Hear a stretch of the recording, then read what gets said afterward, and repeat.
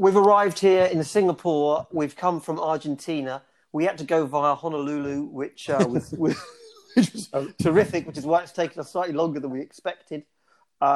We were offered tours around Argentina, and which we were unable to take, but we're going to go back and do that next time. We're joined here in Singapore by Ravi, who's going to introduce himself in a second. And as always, he's going to tell us what we're doing on the evening before the all-important podcast. So, Ravi, firstly, thank you very much for sparing the time and entertaining us. If you'd like to tell us a little bit about where we're going to go, that'd be terrific. Hey, thanks, Tom, and Brian. I'm glad you guys arrived safely. I'm sure it must have been pretty challenging in Honolulu, trying to get off the island and the sun and the sand and the beach and stuff. But so I'm Ravi Kanesvaran. I'm a medical oncologist at the National Cancer Centre, Singapore. I do predominantly GU oncology. I also do some geriatric oncology as well. So those are my special interests.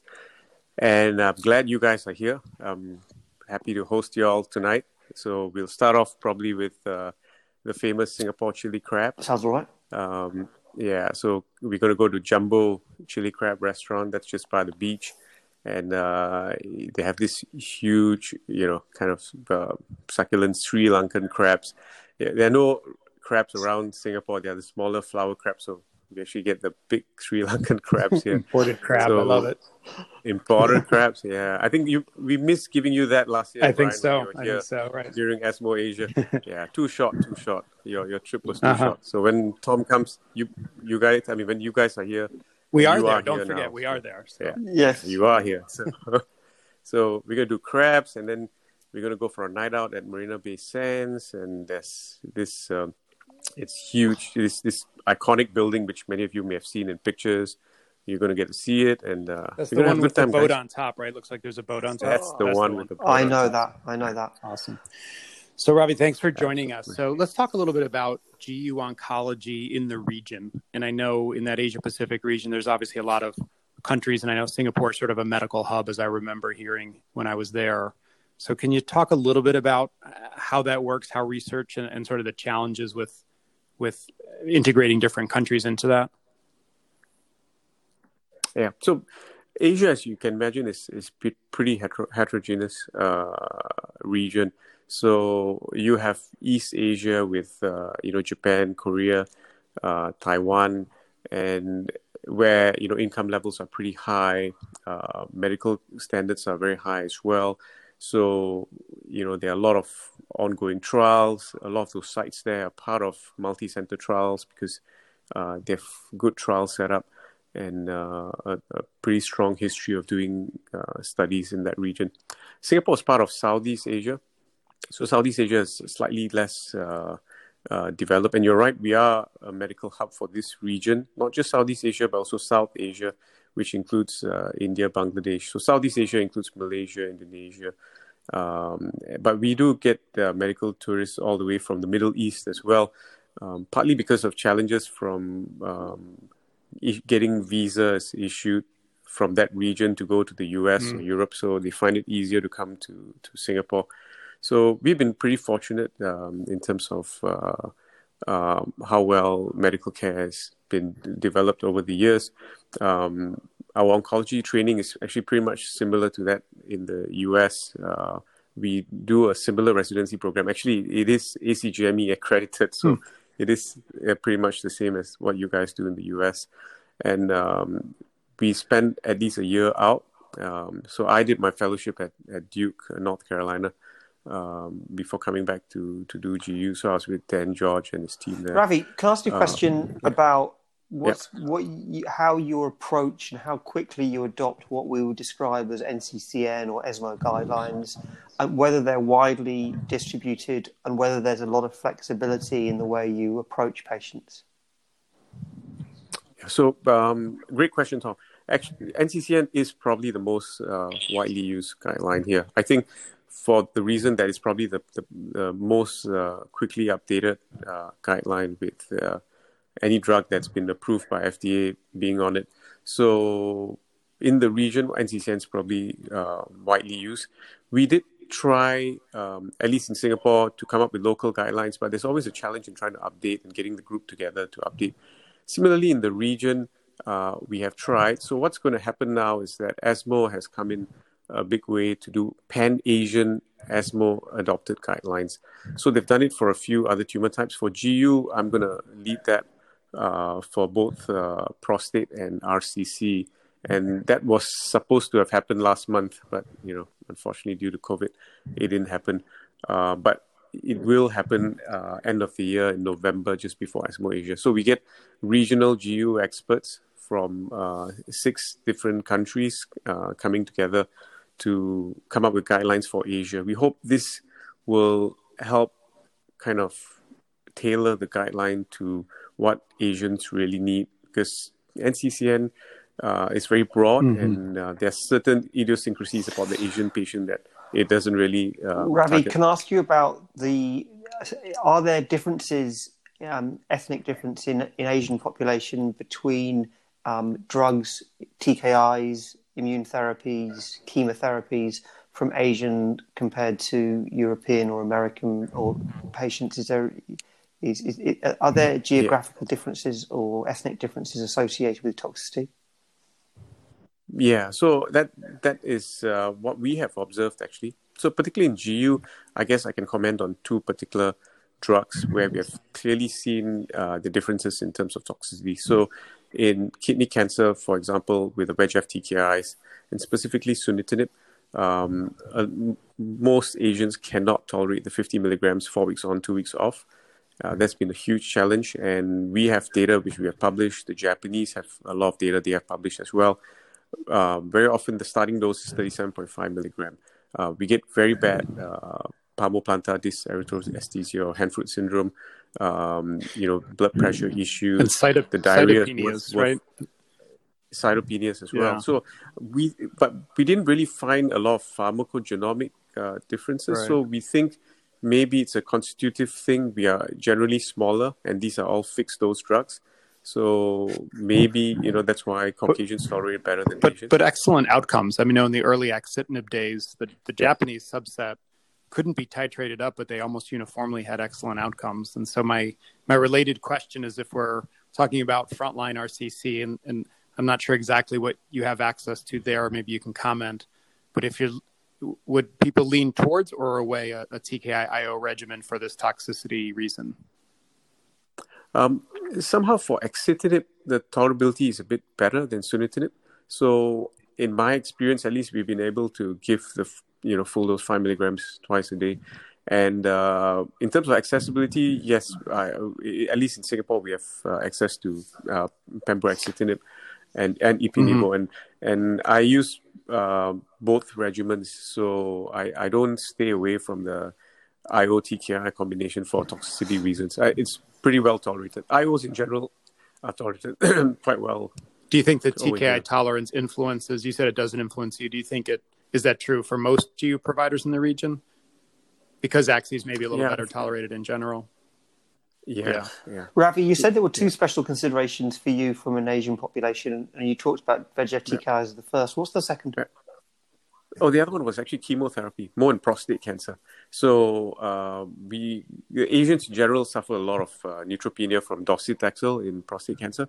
So in the past, for at least the CRPC studies, and again, we have published this, we have data also from the Koreans and Japanese that the 75 milligrams is tough. So we start at 60 milligrams per meter squared, and we push up. And we routinely have to give primary prophylaxis if you're going to go to anything higher than 70 milligrams per meter squared, which is not so common in Western populations. So, Ravi, what's your current approach to frontline urothelial cancer in Singapore? So we still go by cisplatin eligibility. So it's either GEM-CIS or GEM-CARBO. I don't really use Dostan Samvac over here because it's pretty tough. Patients here don't really tolerate very well. I think one of the issues about chemotherapy in Asia is also there's a bit of a taboo, more so than I would say in Western populations. A lot of Asians are averse to chemotherapy. There's a lot of traditional ideas that patients don't feel that if they get on chemotherapy, it's probably a death sentence. So Gemcis or Gem-Carbo is very well tolerated. So that's currently first line. And second line, when are you introducing immune therapy? Do you have access to enfortumab vedotin? Are you using erdafitinib? Yeah, so we don't have access to both over here at this point in time. But I think erdafitinib is coming into the picture. We were part of some of the trials, especially with the Bayer FGFR. But with EV, we have not used EV. Neither will be part of those trials. But we are looking at starting one in the neoadjuvant setting.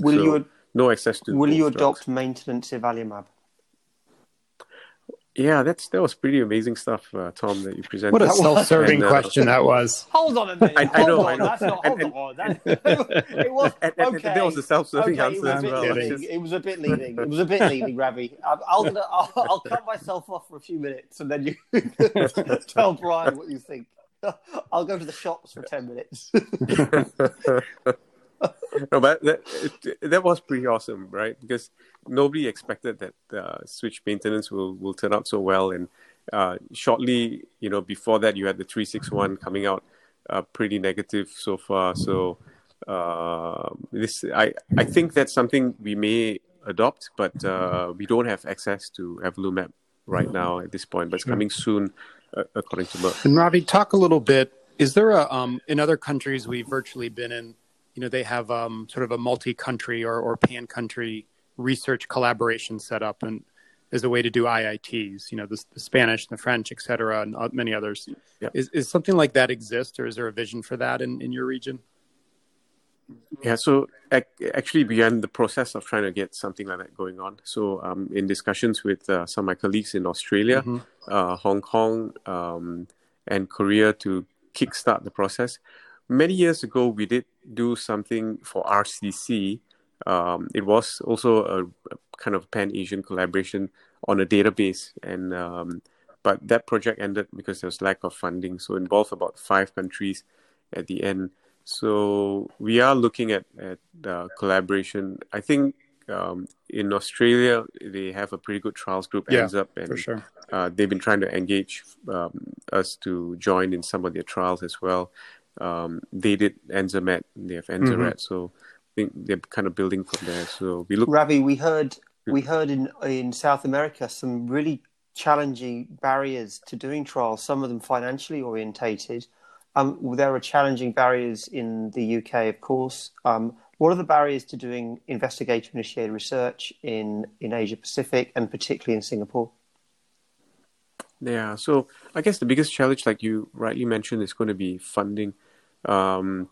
It's not easy to get funds to do trials, especially innovative ones that are going to be, practice changing and stuff. So I think for most countries in the region, we start at the base of trying to do database related stuff.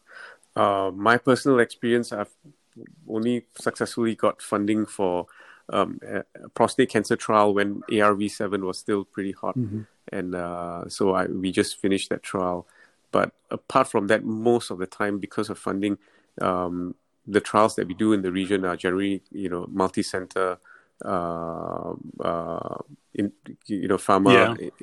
trials. Yeah. It seems like the model for success has been, banding together like ANZIP has done and others, across countries or within a country. And I think it seems to give more standing to the group. They can produce bigger data sets. And then obviously developing a reputation, which takes time, so that there's some trust level, so that you can get the funding. That as we're starting to virtually tour here, I think that's a theme that we've seen. I don't want to put an advert out for our next podcast or the one after next. We are on our way to see Ian Davis to talk about that ANZAP collaboration. That sounds like an advertisement, but it was. I'm not doing very well on this podcast, am I?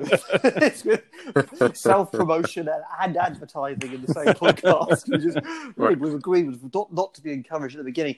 Ravi, a couple of more just really quick questions. I'm interested in molecular diagnostics.